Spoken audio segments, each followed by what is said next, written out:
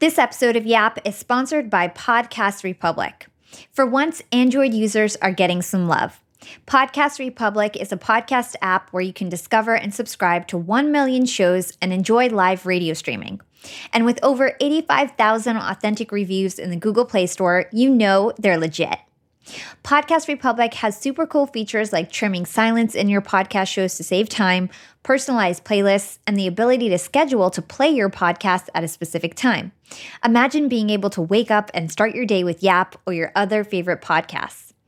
If you're an Android user, head over to the Google Play Store to download Podcast Republic, and don't forget to rate and review Young and Profiting Podcast while you're at it. You're listening to Yap, Young and Profiting Podcast, a place where you can listen, learn, and profit. Welcome to the show. I'm your host, Hala Taha, and on Young and Profiting Podcast, we investigate a new topic each week and interview some of the brightest minds in the world. My goal is to turn their wisdom into actionable advice that you can use in your everyday life, no matter your age, profession, or industry. There's no fluff on this podcast, and that's on purpose. I'm here to uncover value from my guests by doing the proper research and asking the right questions. If you're new to the show, we've chatted with the likes of ex-FBI agents, negotiation coaches, world-famous cartoonists, CEOs, and best-selling authors. Our subject matter ranges from enhancing productivity, how to gain influence, the art of side hustles, and more. If you're smart and like to continually improve yourself, hit the subscribe button because you'll love it here at Young and Profiting Podcast. Today on the show, we're chatting with Jonathan Javier. Jonathan is currently the CEO and founder of Wonsulting, an agency that helps students from non-target schools and non-traditional backgrounds get into their dream careers. John's mission is to turn underdogs into winners. Prior to going full-time as an entrepreneur, Jonathan worked at major tech companies like Snapchat, Google, and Cisco. Jonathan has led over 150 plus workshops on topics like LinkedIn and personal branding, and he's also a very sought-after corporate speaker with talks at Google, LinkedIn HQ, Lyft, and more. In this episode, we'll uncover John's top hacks for finding a job in the pandemic, and we'll get Jonathan's practical and useful tips for networking both offline and online. Hey, Jonathan, welcome to Young and Profiting Podcast. How's it going? I'm very excited to have you on the show. You are a very impressive guy. You're currently the CEO, founder of Wonsulting, and your mission is to turn underdogs into winners. Previously to that, you were at major tech companies like Snapchat, Google, and Cisco. And with the Wonsulting initiative, you've led over 100 workshops around the world. You've hit the stage for almost 100 speaking engagements, if not more. You also have a huge LinkedIn presence, and I really want to deep dive into all of your different recruitment strategies for job seekers. But before that, I want to know a little bit more about your career journey. I feel that everything really started for you in terms of your personal brand and your presence on LinkedIn and all these opportunities with your speaking and workshops since you started Wonsulting. So tell us a story about how you thought of starting Wonsulting. Like, how did the idea come about? And tell us more about that business in general. Of course. First off, thank you so much for having me on this podcast. I really do appreciate it. And I really appreciate you did your research. So that's amazing. I've actually done now over 150 workshops. It's been crazy in the past 6 months. So I know people are probably wondering, does this guy have a life? Yes, I do. I swear I do.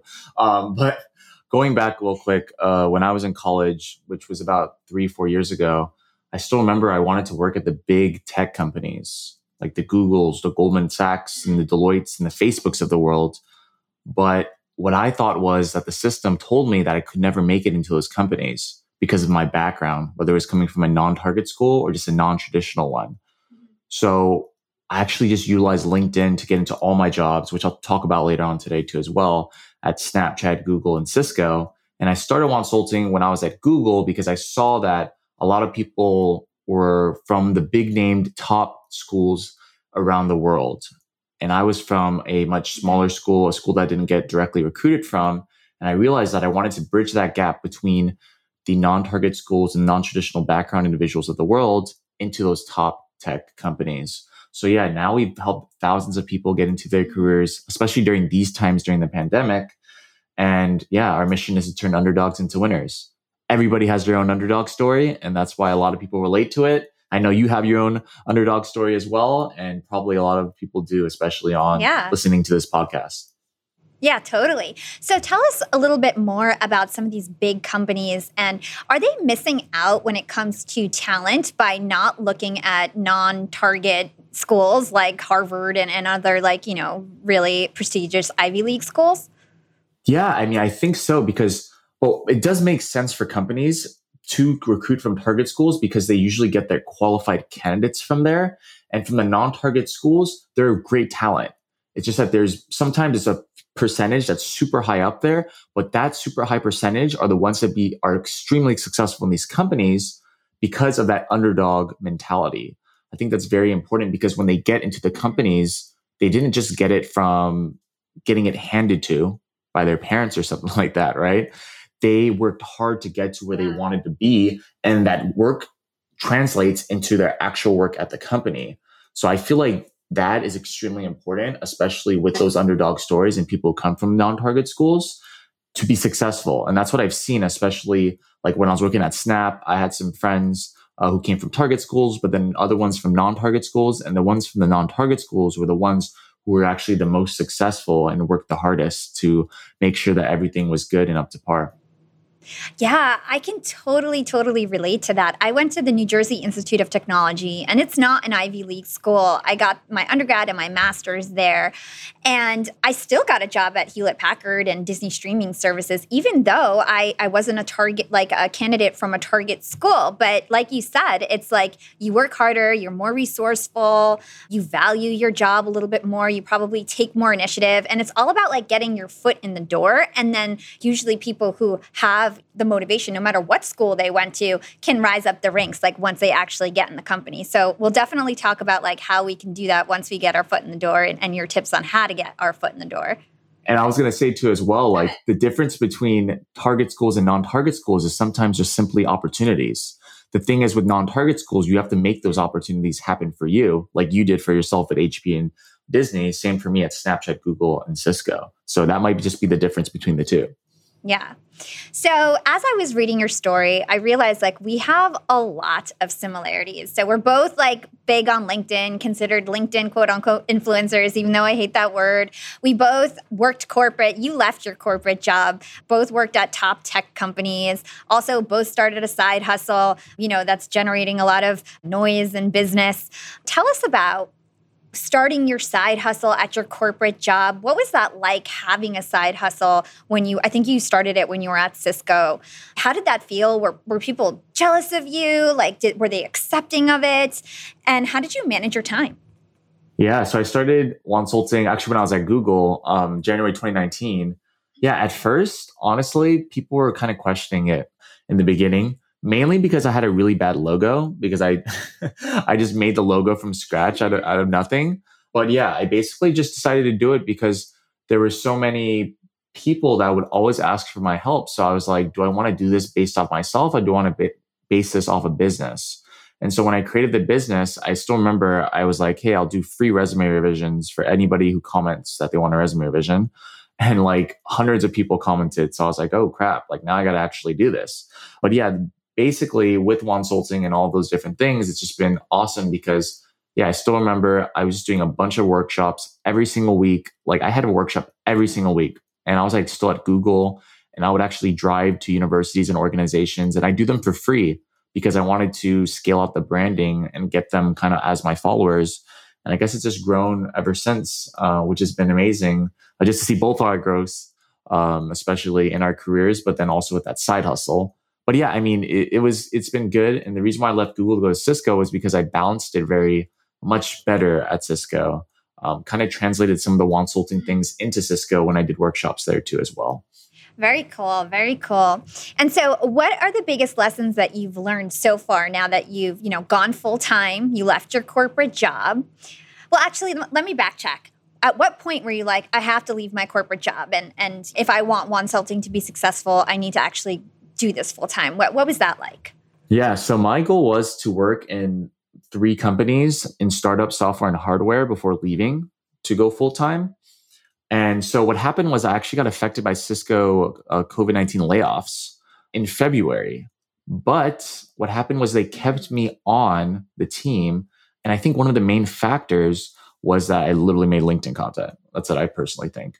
But yeah, I was there until July basically. And then I was like, okay, I might as well just leave to do Wansulting full time because I already planned to leave in July-ish to only be there like a year and then do my business full time. So, but yeah, it's been a blessing. I've been doing it now, I think a month and a half now so far. And it's been great. We've been partnering with a lot of companies and organizations just to help a lot of students, and just the impact that you're able to make, whether it's on one person or a million people.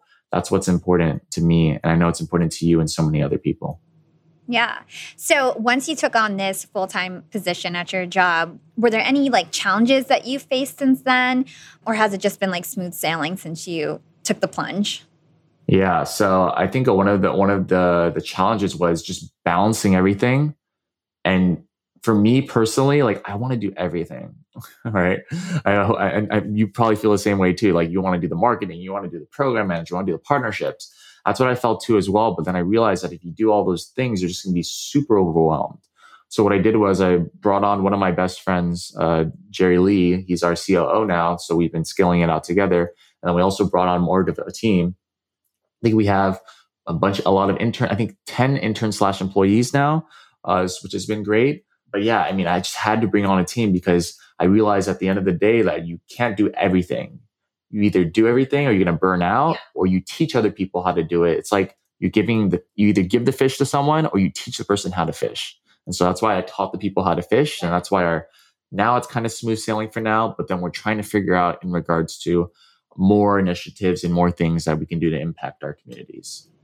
Yeah. So something that my listeners don't really know, unless they've been listening really closely, is that I actually just started a podcast marketing agency like 2 months ago. And I can totally relate. I scaled my team. I have like almost 27 people on my team right now.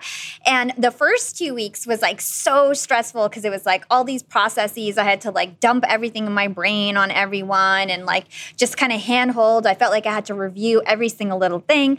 But once people actually know what they're doing, like you were just saying, like giving them a framework to work from, it's a lot less stressful. And it's just like kind of like letting it run by itself. Like that's the best business you can make, is if like you actually don't have to be in it all the time. It's impossible and you'll never scale that way. Facts, all facts right there. Yeah. Cool. So let's get into the meat of our interview. You are an expert when it comes to landing a job, right? And so right now we are in a pandemic. The job market sucks, if I could just be blunt. Before the pandemic, the unemployment rate was at an all-time low. Now, since August, it was like 15% of workers are jobless right now. So in your opinion, how has the pandemic really shaped the recruitment space? And what challenges do the unemployed have right now in particular? Yeah, so I think that the unemployment rate is extremely high, but there are jobs out there. Just people have to go search for them. But the thing is, what people are doing is they're reaching out to the wrong companies. Meaning, for example, like there are so many companies that are, for example, not doing well, especially during the pandemic, that like, for example, let's just say retail. Like retail is probably not doing that good. I wouldn't reach out to anybody specifically people in retail if there's not hiring for any companies, or then they're not hiring for any employees, right? So you first have to identify who are the biggest movers right now. For example, let's say Zoom is doing extremely well, Shopify, Tesla, right? All these different companies, identify them first and then go see on their jobs page exactly what they're specifically recruiting for. And then what you do is you network with the people in those companies, right? So you literally just search a position you're interested in, program manager, Tesla, go find them, find a common ground with them, which could be in regards to your school, university, even your background, even your name. I'm serious, Hala. Like I used to do this when I was in college. I would network with people. I'd reach out to the people who had the same name as me. Jonathan, I'd search Jonathan, Google, and I'd network with all the people that named Jonathan at Google. Because it's that common ground aspect of it. That's so funny. You can't do that with a name like Hala. Right? But I mean, no, like if you have a unique name, what I say too is just reach out to people and be like, hey, I saw that you have a unique name and you work at Google. It'd be great to connect. I guarantee no one will do that, but you'll get a good connection. That's smart. That's what I do every single time. So that's what I'd recommend. Yeah. Let's dig deep on the common ground thing. Why is establishing common ground so important? And what other tips do you have in terms of establishing common ground? And not only for LinkedIn, but how about offline as well? Yeah, so I think common ground is extremely important because it gets you more comfortable. And then you don't just talk about work, you talk about things outside of work. So for example, Hala and I have the same kind of background and story, right? But another thing we do have in common as well is, of course, we're both human. So everybody has common ground technically. But another thing is we have the same mic, right? That's why actually before this podcast, I asked Hala what kind of mic you have, because I realized that she did most likely had a Yeti mic. But you see that common ground aspect between the both of us now that we have those three things in common, right? And we've only been talking for like 5 minutes. See? So that's important because it breaks the ice. I think that's extremely important to do. Another piece of the common ground specifically on LinkedIn is, of course, the same mutual connections. But the thing is, what I say all the time is you can network so easily by doing something simply just like this. So for example, let's say I make a post, right? Let's just say I talk about a LinkedIn strategy specifically on how to get into Facebook. What happens is most of the people that like and comment on my things are people from Facebook or people in tech. So what you do is you go comment on it or you go like it, and then you go look at the likes and comments, and then you go find people who work at the companies you're interested in. And guess what? Now we have the common ground because you both commented on my post, and now you can reach out to the person saying, hey, I saw that you commented on Jonathan's post. I did too. It'd be great to connect. That's a common ground piece strategy for LinkedIn. Another one too as well for in-person. For in-person. So I'll give two for in-person because I gave a lot of LinkedIn strategies right there. One for virtual. So I have these posters behind me, right? They each have a motivational quote on it. So the one says greatness, one says change, one says goal. The reason why I have these posters in the back is not because I want them. It's because every time I speak with someone, it breaks the ice because they always ask about the posters. About 75% of people will ask about it. And I'll be like, oh yeah, which one is your favorite? They'll tell me which one is their favorite. And then I'll tell them which one is my favorite. But then I'll tailor it towards the company that they're working at. So then it breaks the ice and we talk about posters for 5 minutes. That's one part specifically for virtual interviewing or virtual conversations that you can do. In person, what I say all the time, research them before. Everybody, you can find people before events, not after them. Don't add them before the event, because what happens is everybody will add them after the event. You have to think in ways where you're like, okay, what am I going to do that nobody else is doing? So what I'd say is reach out to them. How can I stand out? Right? Exactly. How to stand out. So reach out to them before the event. Then when you connect with them, you go meet them at the event or virtually or in person. Then after you send a follow-up, because then most people are going to be in the personalized invites or whatever. You're going to be the one person who isn't. And that's when you build that rapport before. So those are the two things I'd recommend. Hopefully that's helpful. Yeah, super helpful. And I'd love to get into more networking tips later on. But I really want to stick on people who don't have jobs right now, especially those who have been impacted by COVID-19. So how about the people who have lost their job or who have been furloughed? Should they be quiet about it? Is it something they should be embarrassed about? What do you suggest that they do in order to help them secure their next job? Post about it on LinkedIn, 100%. But the thing is, don't just say, hi, I'm open to work. Please connect with me. You should have an ask and a call to action for each of your posts. So if I were someone who got furloughed or laid off, I literally have the structure of the first part being, I unfortunately got laid off or affected by COVID-19 layoffs. The second part would be in regards to a story of yourself or of you at the company. And the third part would be in regards to what you're looking forward to getting into next. I think that's very important because then your whole community will then be like, oh, let me go help this person. Another part that's important too as well, in the post, you tag people who helped you in your career, but strategic in a way where they work at the companies you are specifically interested in. So for example, honestly, everybody listening in right now, after listening to this podcast, I want you to tag me and Hala and tag the podcast too as well. Post about a LinkedIn, your takeaways, right? Or you can post about, maybe you got affected by layoffs as well. What happens is this, Hala and I have over 100,000 followers combined, over 100,000 followers easily combined. All of our followers are going to see it. And then guess what? maybe one of those 100,000 followers will be a person who works at a company you are interested in. And then guess what? We're tying in that common ground. The common ground is that they viewed your profile. You go reach out to them and say, hey, I saw you viewed my profile. It'd be great to connect. That's how you do it. That's why I recommend people to make those posts, because you never know if it will go viral or blow up. But then people will go to you and be like, oh, what are you interested in getting into? And that's when you have your informational interviews and phone chats. Yeah, I completely agree. And I think that people who have been affected by COVID-19, people have sympathy for you. You know, people want to do good and want to help people. And so if they see your post, they're going to be more inclined to help than compared to somebody who randomly lost their job or it wasn't because of the pandemic. So the next question I have is really about minority employees and specific strategies that they can take. I know that over the past 10 years, the unemployment rate among Black workers has often been double. So from the start, even before the pandemic, the Black community had it worse when it came to finding a job, recruitment, for many different factors. So what's your advice to them on standing out and securing a job? Yes, of course. So I work with a lot of underrepresented communities, whether Hispanic, African American, etc. What I recommend to them, especially for working at big companies, identify employee resource groups. The reason why you identify employee resource groups is this is exactly what I did to network with people at Google. So what I did was I'd identify what the ERG, which is what they're called, at the different companies. I'd identify which one that I identify with, whether it's in regards to, for example, being Hispanic, being African American, being a woman in tech. I'd identify those. What I'd do is I'd go look on their company websites and look for the people who are on the page. So what I did was when I was at Google, I go to Asian Googler Network. I go look at the people who are on the page. I go find everybody who's Asian, and then I go reach out to them.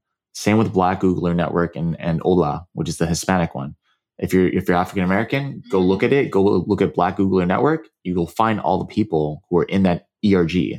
And your common ground is that you're both the same ethnicity and race, which means that you can be able to help one another. Right? Because I would feel more inclined to, of course, help other people who come from my similar background. So that's what I'd recommend for people if they're trying to network. That is extremely important because that diversity and inclusion aspect and that community part is extremely important to a lot of people, especially during these times. Like for Wansulting, we're trying to empower as many people as we can. And we love helping everybody, to be honest. And we're going to continue doing it, of course. Yeah, I mean, that is absolutely amazing advice. And we have that in common as well. I know you were involved in your employee resource group. At HP, I was like president of the Young Employee Network and on the global board and all this stuff. And so it was so impactful for my career. And people who are in ERGs and are in leadership position ERGs are some of the most influential people within the company. They've got a lot of pull because they're the ones that know the top executives because they're doing presentations, even if they're not a high-level employee. They're the ones doing presentations with the CEO and the CMO and asking for budget and things like that. And so they have a lot of pull. So that's a great, great point. I love that. So on the flip side, the pandemic has a lot of disadvantages for the workforce. You know, there's less jobs, but like you said, there are jobs available. Are there any other advantages that you can think of when it comes to job seekers right now in the pandemic? Yeah, LinkedIn Stories. They just released LinkedIn Stories, right? And the reason why I'm saying LinkedIn Stories is because if you are a job seeker right now, you should be utilizing LinkedIn Stories as best as you can to, number one, market yourself, and number two, network, right? So what I would be doing if I was a job seeker and I was affected by COVID-19 layoffs, or I'm just looking for a job, is I'd put on my story exactly what I'm looking for. I'd post about it on my story. What's happening right now is everybody's looking at LinkedIn Stories, like everybody, because they're like, oh my gosh, this is new. It's the same thing that what happened with TikTok, right? Everyone's on TikTok because it is new. Same thing would happen to LinkedIn Stories. Everyone's looking at their stories, etc. I personally don't look at LinkedIn Stories that often because I just get super busy, but a lot of other people are looking at them. Why you do this is you post it, you wait 23 hours right before it ends, you go look at the viewers, and now you go to see exactly who viewed it. Imagine one of those people work at the companies you're interested in. Go reach out to them. Be like, hey, you know, I saw that you viewed my story in regards to what I'm trying to get into in my career. What did you think? Now you can start a conversation between the two of you and you could possibly get into your dream career just from that. So I'd recommend that strategy specifically for LinkedIn Stories. Another thing as well, like if you see another person who's been affected by COVID-19 layoffs, and their post is going viral, or if their post is getting a lot of engagement, go look at the comments. There's probably recruiters there too as well who are trying to help this other person. They could probably help you too. So those are two different things that I'd recommend for people to do. That's so smart. Mm-hmm. So smart. You've got such creative strategies, and that's because you're resourceful. It all goes back to resourcefulness, and it all goes back to creativity. You don't need to pay. It can just be creative strategies to get what you want.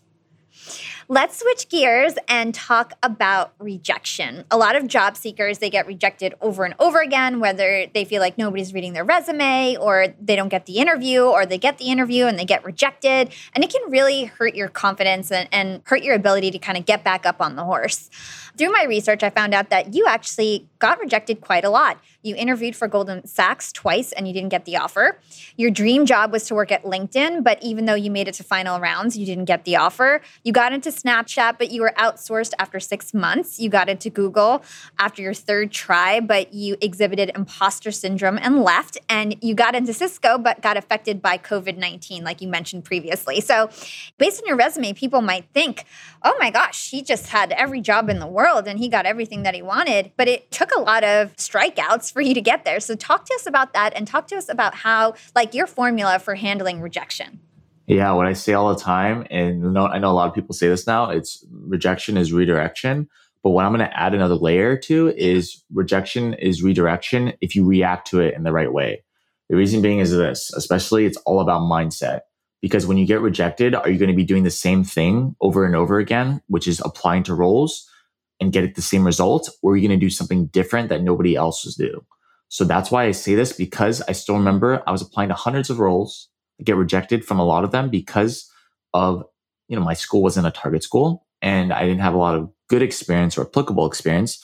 So then I realized that you have to do something different than what you're doing if you keep getting rejected.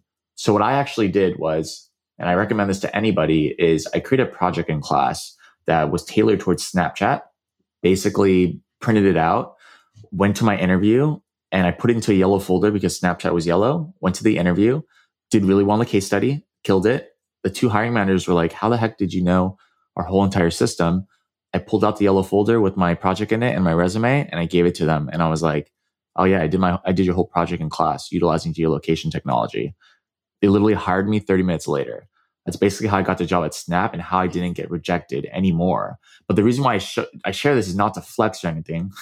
It's to show people that you have to think outside the box, especially when you're networking or going into these interviews, because you have to think there's probably a lot of other people going for it, but how are you different? Everyone might have the same experience, but do you have the same work ethic? Do you have the same projects? Probably not.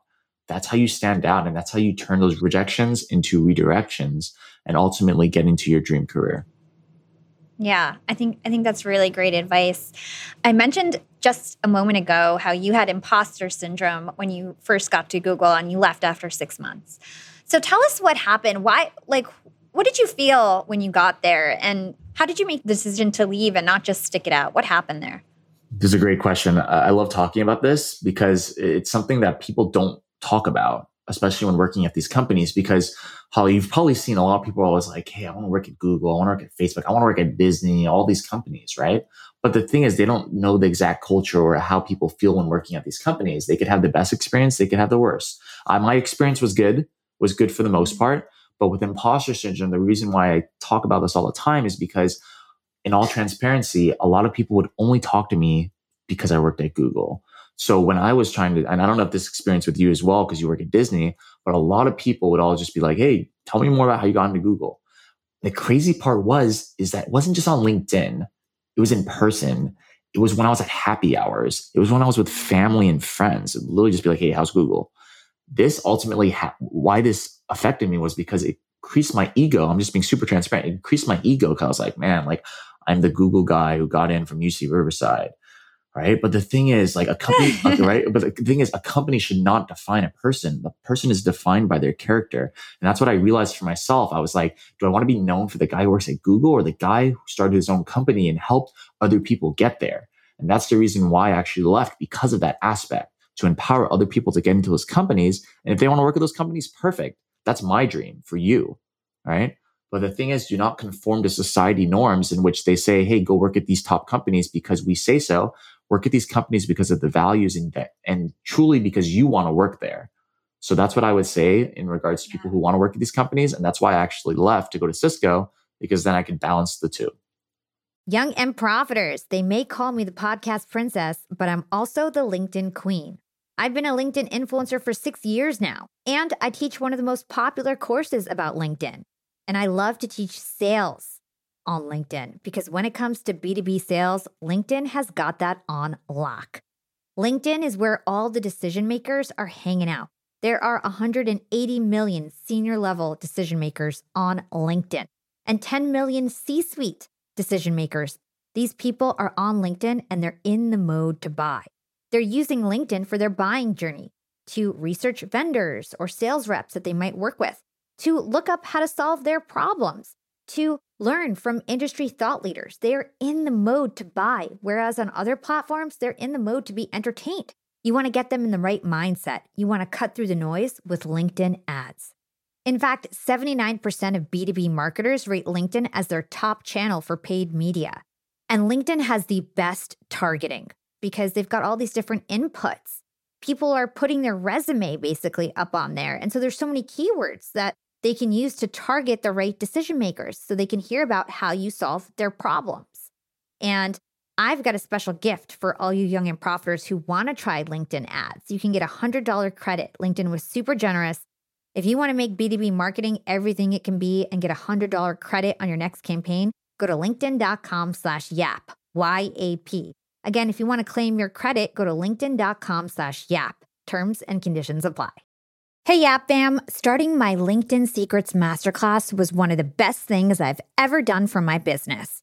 I didn't have to waste time figuring out all the nuts and bolts of setting up a website that had everything I needed, like a way to buy my course, subscription offerings, chat functionality, and so on, because it was super easy with Shopify. Shopify is the global commerce platform that helps you sell at every stage of your business. Whether you're selling your first product, finally taking your side hustle full-time, or making $500,000 from your masterclass like me. And it doesn't matter if you're selling digital products or vegan cosmetics. Shopify helps you sell everywhere, from their all-in-one e-commerce platform to their in-person POS system. Shopify's got you covered as you scale. Stop those online window shoppers in their tracks and turn them into loyal customers with the internet's best converting checkout. I'm talking 36% better on average compared to other options out there. Shopify powers 10% of all e-commerce in the US, from huge shoe brands like Allbirds to vegan cosmetic brands like Thrive Cosmetics.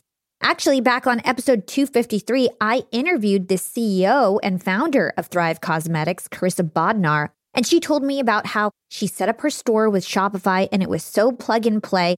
Her store exploded right away. Even for a makeup artist type girl with no coding skills, it was easy for her to open up a shop and start her dream job as an entrepreneur. That was nearly a decade ago. And now it's even easier to sell more with less thanks to AI tools like Shopify Magic.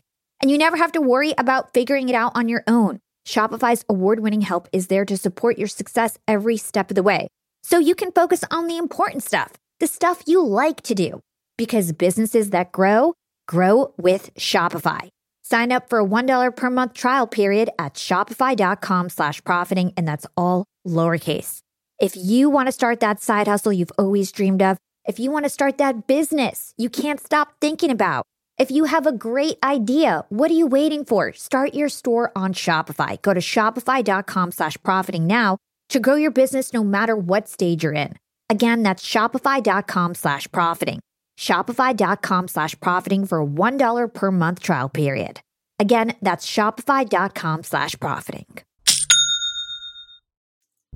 This episode of Yap is sponsored by Podcorn, a marketplace connecting podcasters to amazing sponsorship opportunities. So many podcasters ask me how I monetize my podcast, and my answer is always Podcorn when it comes to sponsorships. Podcasters of all sizes can browse and choose sponsorship proposals right from the platform. You set your own rates and collaborate with brands directly without any exclusivities. The best part is with Podcorn, there's no middleman. I've worked with boutique ad agencies and I'm either paid late or not at all. It's a terrible experience. But with Podcorn, I can rest easy that I'll be protected and compensated for any reads that I do. You'll never give up any rights to your podcast, and the great folks at Podcorn are there to help every step of the way. And if you're a brand looking to get your story exposed, Podcorn could be a great avenue for you. Reach consumers who aren't just tuning in to tune out. Podcast listeners are actively engaged, making your ads super effective compared to other methods. Find the right voices and get matched to podcasts that fit your brand. Head over to podcorn.com to learn more. Yeah. Oh my gosh. I can relate. Everything that you say and like so many of your experiences, I could just relate to you so much. With Disney streaming services, I find the same thing. Everybody's always asking me, how did you get into Disney streaming services? And if my listeners notice, I don't talk about being at Disney like too much. In fact, when I was at HP, I was a lot more like vocal about working at HP and like kind of their face of the young employees. And at Disney, I've kind of taken a backside because I agree with you. You can't have a corporation if it's not your own be your identity. Because then if something happens, you lose your identity. If you get fired or if something happens, all of a sudden you lose your identity. So it's more important to build your personal brand or your own thing that's yours. I was going to say Holly too as well. I was going to say, to be real, I didn't even know you worked at Disney 6 months ago. I just knew you from your podcast. And that just shows exactly, for example, yeah. I'm hyping you up, Holly, because you should be hyped up. But just knowing you from your podcast and not knowing you because of Disney, but because of your podcast, that is exactly what I wanted to do specifically for Wansulting. So that's, if anybody ever wants to start their own business, definitely do that. And what I say all the time is be an entrepreneur, because then you can just leave your corporate job and then go to working at your own, and you learn the processes from those corporate companies because they've been successful already. Totally. I totally agree. Like we mentioned previously, you went to a lot of interviews that didn't necessarily pan out, a lot of failed interviews, a lot of great interviews. So what did you learn from some of these experiences, and how can people get better at interviewing?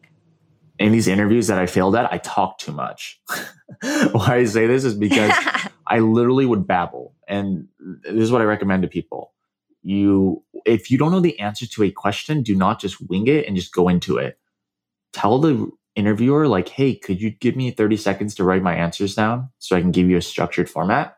It's very important to do this because a lot of people don't think you can do this, but you can. But don't do it every question. Just do it for some questions you truly don't know the answer to. So when I did this, I'd structure my questions and answers into star format. And that's when I got a structure of how to specifically convey my experiences. So yeah, I remember when I was at Goldman Sachs, I was talking so much that the guy was like, okay, we're good now. Right? So you literally... What's a star format? Star format, yeah. Situation, task, action, result. It's very important to do. So for example, I'll just give an example. Like, let's just say, tell me about a time you worked on a team project and someone wasn't pulling their own weight. So the situation would be, let's just say Google. A time that I was doing this was at Google. My task was, so your task is, what were you going to do to ultimately help that person pull their own weight? The action steps are the action steps you took to get that person to do X, Y, Z. And the results is what happened due to you doing all these. I think that star format is extremely important because your answer is then in 1 minute, 30 seconds, 2 minute, 30 seconds, which is kind of the sweet spot. So I'd recommend doing that format for anybody who's doing interviews, and it's behavioral ones. I think that's good advice. Another piece of advice, I was like, stalking your LinkedIn or reading all your posts. You go and you find people who have similar roles at the company that you're applying for. And I think you actually called up like customer service or something one time to find out more information about a role or something. Tell us about that story. That's right. Oh my gosh. This is a great story. So when I was interviewing at Google, I was interviewing for like a sales operations role. So it was for ads. So I was like, okay. Because I was like, okay, I'm going to go to the interview. Like, maybe I'll do good, maybe I'll do bad. But I was like, why don't I just go call them? Because they gave me the questions. They gave me some of the questions to prepare for. So I was like, why don't I just take these questions and go ask the person who's in my role currently right now how they would react? So what I did was I called Google Ads. I found it on Google, of course. I called them. I pretended I was a customer. So I pretended I had my own business. Wansulting was not started yet. Had my own business, just pretended. I was like, yeah, it's just Jonathan Services. Pretended, and then what I did was I pretended I was a disgruntled customer. I was like, man, I don't want to work with you anymore. They're like, oh, why not? Blah blah blah. And so I saw the reaction to the person. And what I did was I took my phone, I put it on my desk, and I recorded the whole thing so I could go back to it and see how they react to every single part.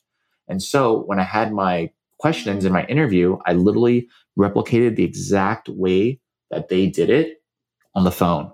So that's how I did it basically. And that's how I got past my actually first rounds of interviews at Google. Wow, that's amazing. See, it's really like, again, creativity, resourcefulness. It costs no money.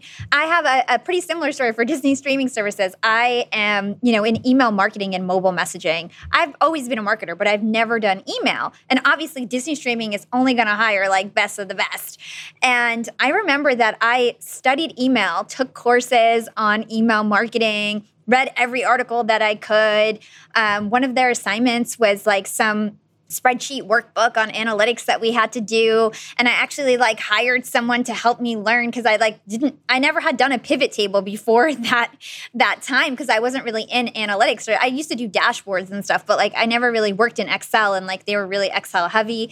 And I just learned how to do it and I crushed it, and it's you can figure it out along the way. You don't have to be an expert, you just have to be willing to learn and put in the work and get up to speed very quickly. Once you know what it's about and what the role is about, if you get the interview, just try your best to study and get up to speed as quick as you can. That's the best advice I can give. I was gonna say too as well. I did something very similar with Excel.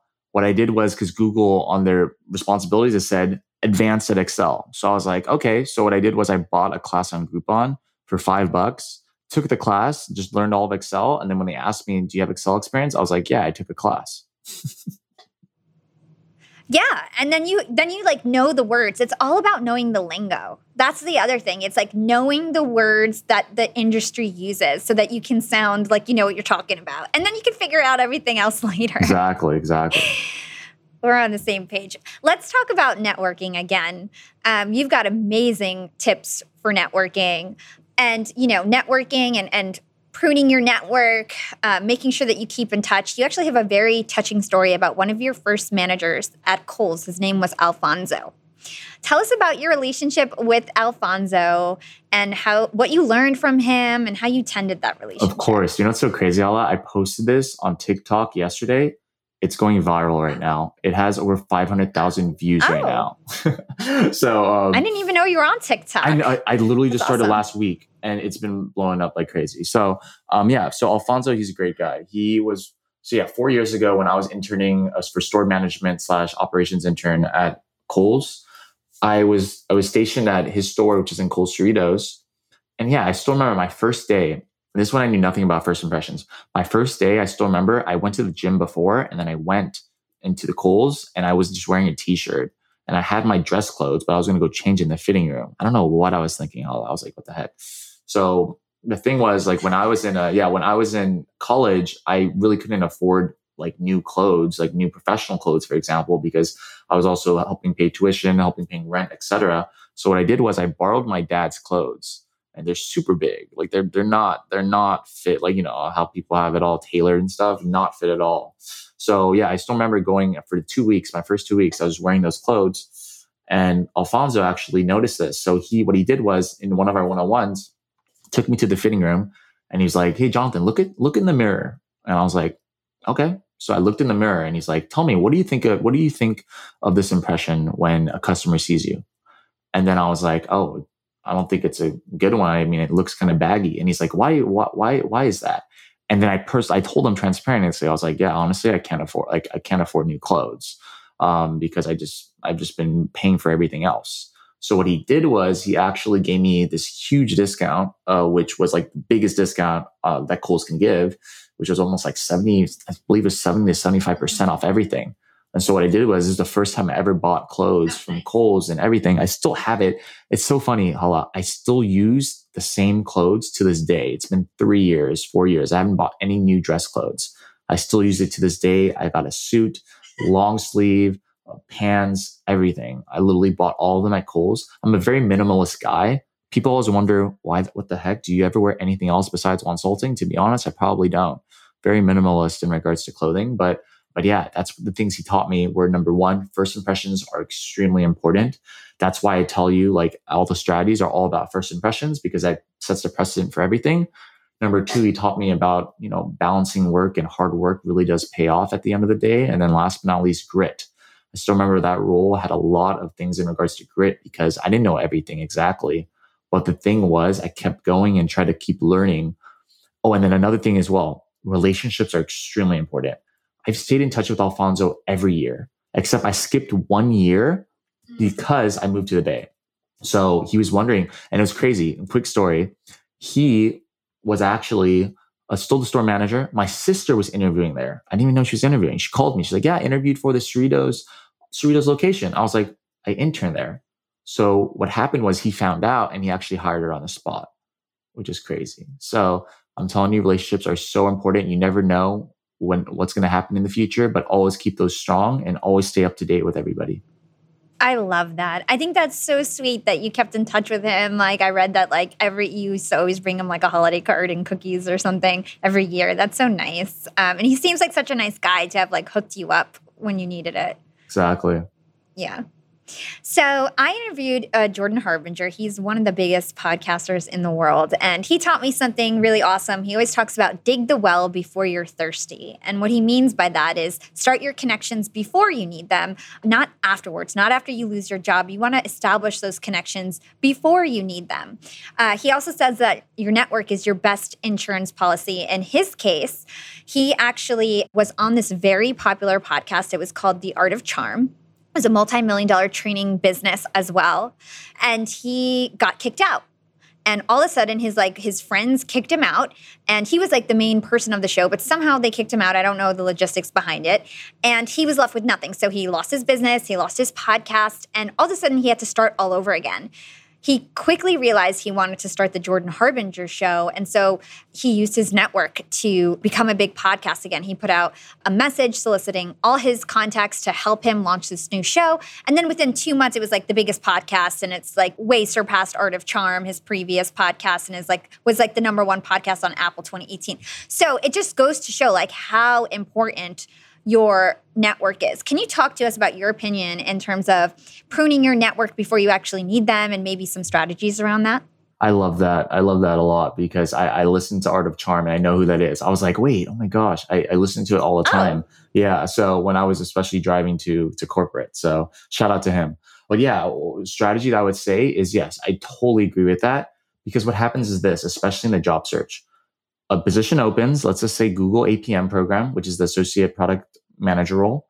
It opens and then you start networking, right? That's what most people will do. When the position opens, then you start networking. You have to do it before because everybody else is going to do that. What's going to happen is this. Would you rather have a process where it's number one, you've networked with someone and their position isn't open yet. You go on a call with them, you build rapport. And then when the position opens, you can literally go ask for a referral. Or would you rather, for example, literally the position opens, you get on the call with them, you build rapport, and then you have to ask for a referral later on, and then the position closes.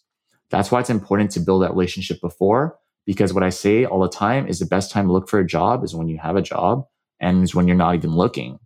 All right. So that's why it's important to maintain those relationships because you never know when you might need someone or might need help. That's why, like how last week, I actually sent 500 messages to everybody that I've stayed in contact with for the past, I've been doing this for 5 years, been staying in contact with the same people.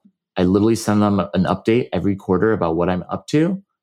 And people wonder why I do that. It's because it's that relationship building and they've all been on my speaker series. Literally, they all work at the big companies because I was wondering, how the heck do you get all these companies? It's literally because of that. Relationships are important. They matter. And hopefully they matter to everybody listening in.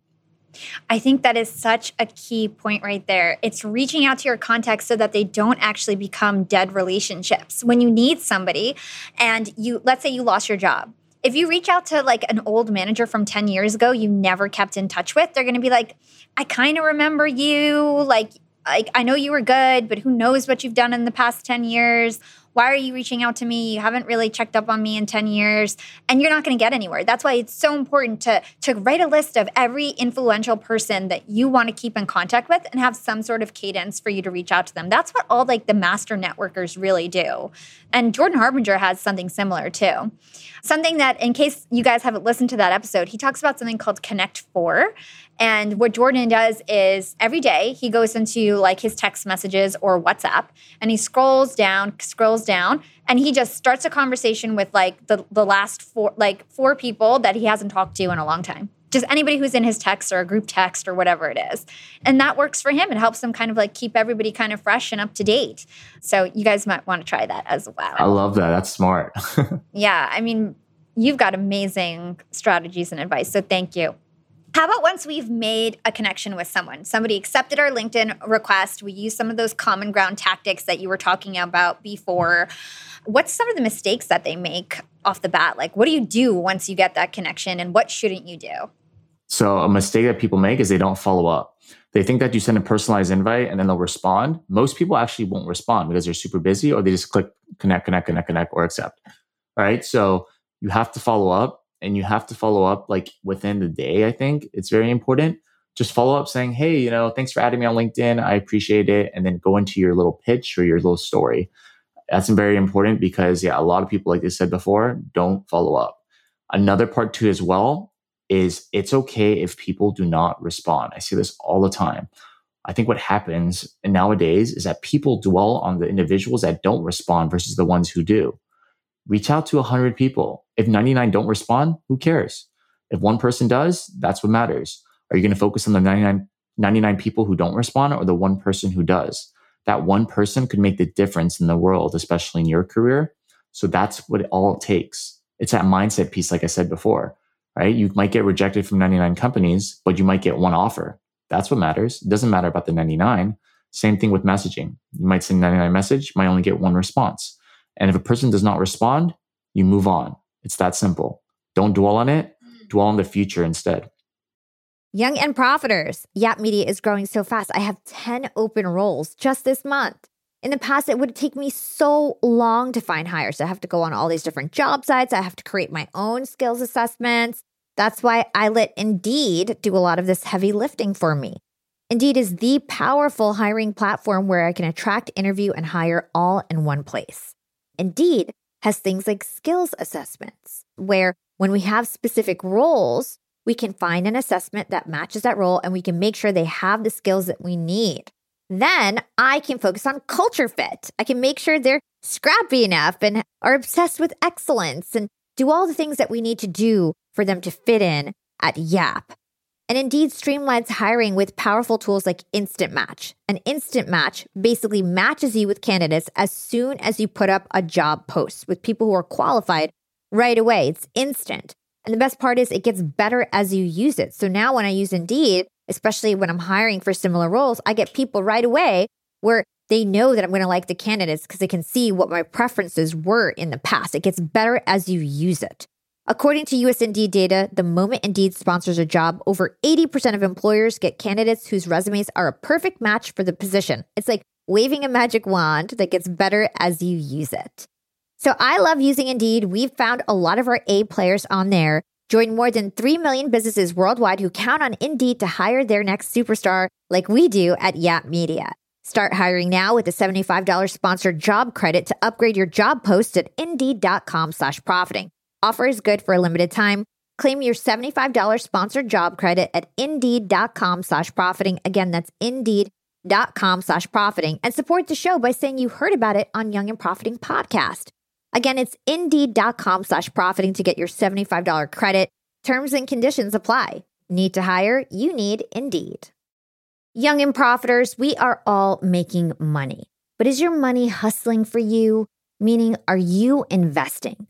Putting your savings in the bank is just doing you a total disservice. You got to beat inflation. I've been investing heavily for years. I've got an E-Trade account. I've got a Robinhood account. And it used to be such a pain to manage all of my accounts. I'd hop from platform to platform. I'd always forget my Fidelity password, and then I have to reset my password. I knew that needed to change because I need to keep track of all my stuff. Everything got better once I started using Yahoo Finance. the sponsor of today's episode. You can securely link up all of your investment accounts in Yahoo Finance for one unified view of your wealth. They've got stock analyst ratings. They have independent research. I can customize charts and choose what metrics I want to display for all my stocks so I can make the best decisions.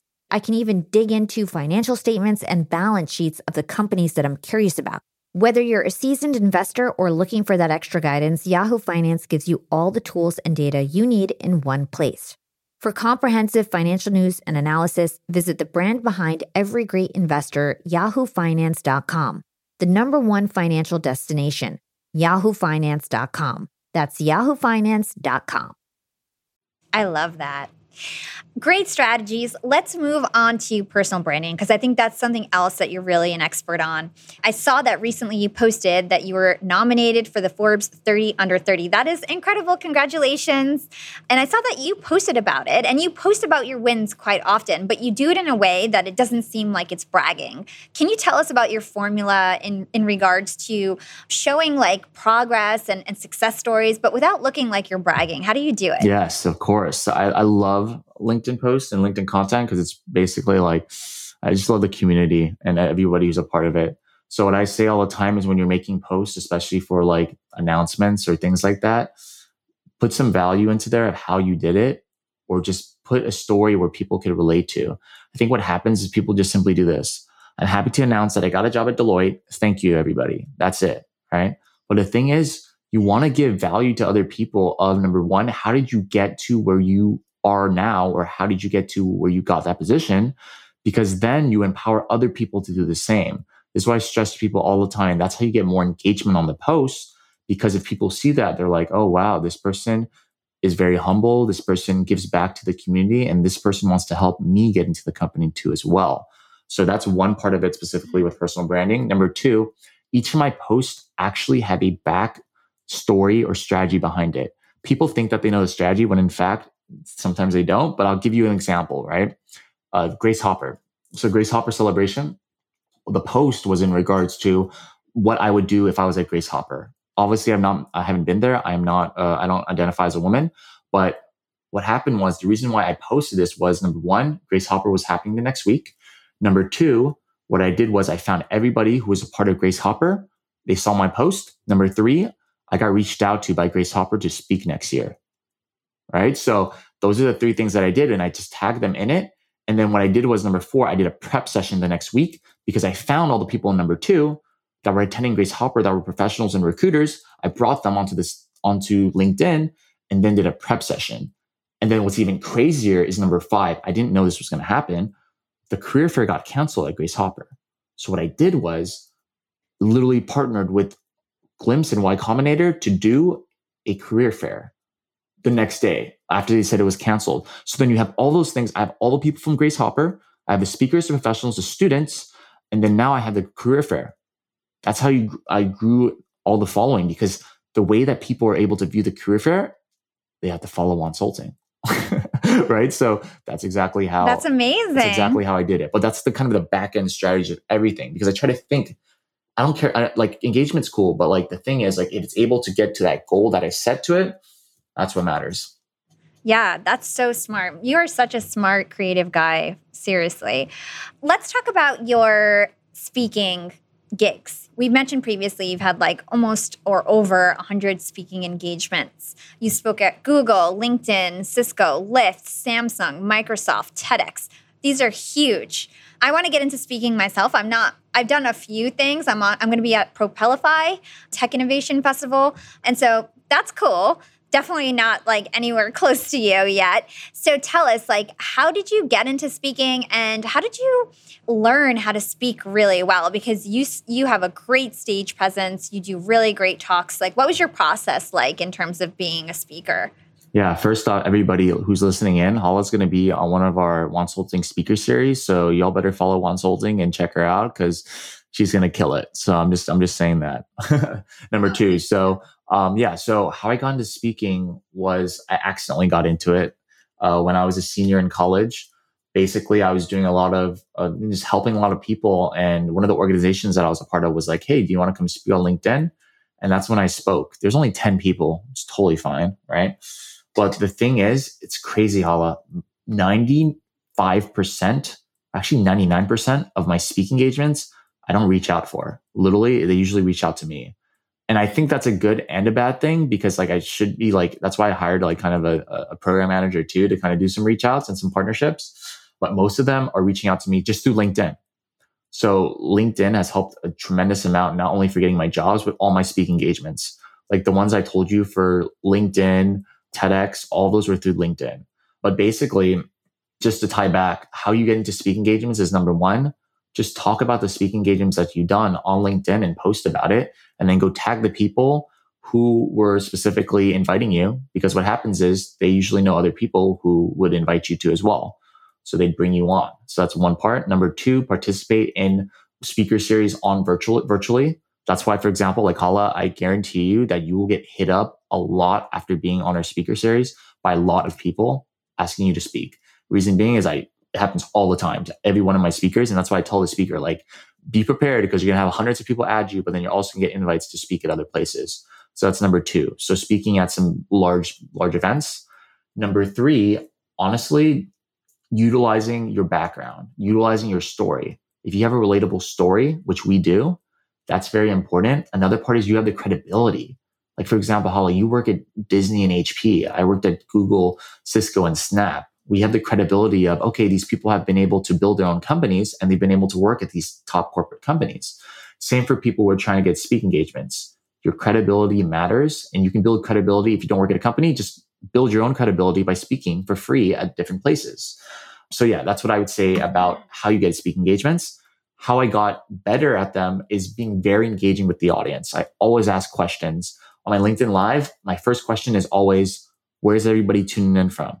First question every single time. Another thing is getting them involved. So why I ask that question is because then I'll shout them out. I'll be like, all right, oh, I see Jonathan from New York. I see Marcus from New Jersey, whatever, right? Because then they feel valued and they feel like, oh, wow, I'm getting listened to, or I'm actually on the screen. So that is a part that I gain the confidence in. Number two, the first impressions, the icebreaker. I always try to put an icebreaker in the beginning or just making a statement, just being like, hey, y'all, how's everybody doing? And get everybody else comfortable. Because if you get the room comfortable, it ultimately translates back to you. So I think that's very important. But yeah, I mean, my speaking engagements, I've spoken I flew out to Jordan. I was one of the youngest speakers there. How I got that was from LinkedIn. I was super nervous, but then I realized that I don't get nervous anymore because I realized that the words that you say, it's impactful. All about mindset. Are you thinking, oh my gosh, what are these people thinking of me in a negative way? Or are you thinking, how am I going to impact all the hundreds of people that are going to be here today? That's how you do it. Yeah. Wow, you read my mind. My next question was, I love the way you start off your LinkedIn Lives. What are your tips to get an engaged crowd? So to your point, you ask them where their location is so that they can engage, start typing, and then you can shout them out, make them feel involved. You also ask them for their energy levels. What's your energy level, 1 to 10? And if they say 2, you'll say, you got to work on that. And that's so important because it's like you feed off the energy of the crowd. And it's a really smart tactic that you do. For me, I haven't done so many speaking engagements on stage, but I keep getting invited to other podcasts. So that's helping me practice. It's just like telling my story over and over again on other podcasts. But yeah, I would love to, did you take any courses in terms of speaking, or did you always just have a good presence and ability to speak without saying ums and uhs and kind of doing it as good as you do it today? Did you take classes or courses for that? I took none, no courses at all. I've literally I just practiced myself. And I think it also comes from doing a lot of workshops, but then also just knowing the content extremely well now. So now I just kind of flows really well. And I feel like that ultimately translates because I still remember when I was in college and different things, I try to wing things. And that's when I got nervous because I didn't know anything about the content. When people ask me questions, I'd be like, oh crap, I don't know how to answer it. Right. But if you know the content really well and you know you're passionate about it and you can feel that passion, that's what stands out, especially when you're speaking, because then people are like, oh, this person knows what they're talking about. So yeah, I'd say I never took a class, but if y'all are interested in learning more about public speaking, honestly, just hit me up and let me know. Thank you. That's very generous of you. Okay, so last question before we close this out. I heard about your most popular LinkedIn post. It got almost 45,000 likes or something like that. Tell us about that post and why you think it went so viral. Yeah, I think it went viral because, the post was about my career journey, basically from getting rejected and then getting into the corporate companies. But yeah, I think it went viral was number one, is very relatable to a lot of people. So I think that's what really triggered it, because people are like, oh, wow, like if this guy can do it, I can too. Number two, Jeff Weiner actually shared it, which was the CEO of LinkedIn. He actually shared it. It's kind of funny. Someone shared it and then he shared the share of that other person. So it was interesting. And it still went crazy. Right. So it went crazy. So that's why I was like, what the heck? Why are there so many people liking it? I was very confused. But yeah, I think that's another reason. Number three, I responded to all of the comments, like literally each one. I don't know how the heck I did this. There's about 2,000 comments almost, responded to each one. The reason why I did that was because then I knew that the 1,000 people who commented on it would feel that their voice is going to be heard. That's why I respond to every comment. Because if someone takes 30 seconds to comment on your post, take 10 seconds to do so. Whether it's you have someone else do it, I don't know, right? So that's why I think another part of it, and that's actually the post that got me super popular at Cisco, because people are like, yo, you're the guy who just started at Cisco, right? Whenever I went to work, and they're like, yeah. I was like, yeah. So yeah, all the senior leaders kind of knew me at Cisco and stuff. So it was pretty cool. That is cool. Cool. Well, the question that I ask all my guests that come on the show is, what is your secret to profiting in life? All about the people you hang out with and associate with. I think that's very important because they reflect who you are, but then they also impact and influence how you react to things. Look at your 5 closest friends, look at the 5 closest people you associate with, and think to yourself, are these people that ultimately reflect who I am? Think about those words, because if they are, then that's amazing. If not, then go find people who will also motivate you to be even better than you are today. I think that's what happened, especially early on in my career. When I was a student, like a freshman, I didn't have the biggest influences. But then when I got on later on, I hung out with people who were more successful than me, which then inclined me to be successful and strive for success as well. So that's what I'd recommend to everybody. Last but not least, what I say, my favorite quote, if you never ask, you never know. And if you never ask, the answer is always no. So always remember to just ask. And the worst thing that can happen is they say no, or they don't say anything at all. That's some great points right there. Lots of gems from you today, Jonathan. Thank you so much. And where can our listeners go to learn more about you and everything that you do?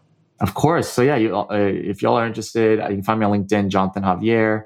We have our website, wansulting.com, with all our different services. We actually just released a course, which is basically how to get into your dream career. And we go through the whole entire cycle in regards to how to do it. So that was awesome. We just released it yesterday. You can email us at hello@wansulting.com. You can find us on Instagram, LinkedIn, TikTok, YouTube, all those different ones. So yeah, that's what I have to say. Awesome. Thank you so much. Of course. Thank you so much. Thanks for listening to Young and Profiting Podcast. If you enjoyed this episode, please consider leaving a review on Apple Podcasts or comment on YouTube, SoundCloud, or your favorite platform. Reviews make all the hard work worth it. They are the ultimate thank you to me and the Yap team. The other way to support us is by word of mouth. Share this podcast with a friend or family member who may find it valuable. Follow Yap on Instagram at Young and Profiting, and check us out at youngandprofiting.com. You can find me on Instagram at Yap with Hala, or LinkedIn. Just search for my name, Hala Taha. Until next time, this is Hala signing off.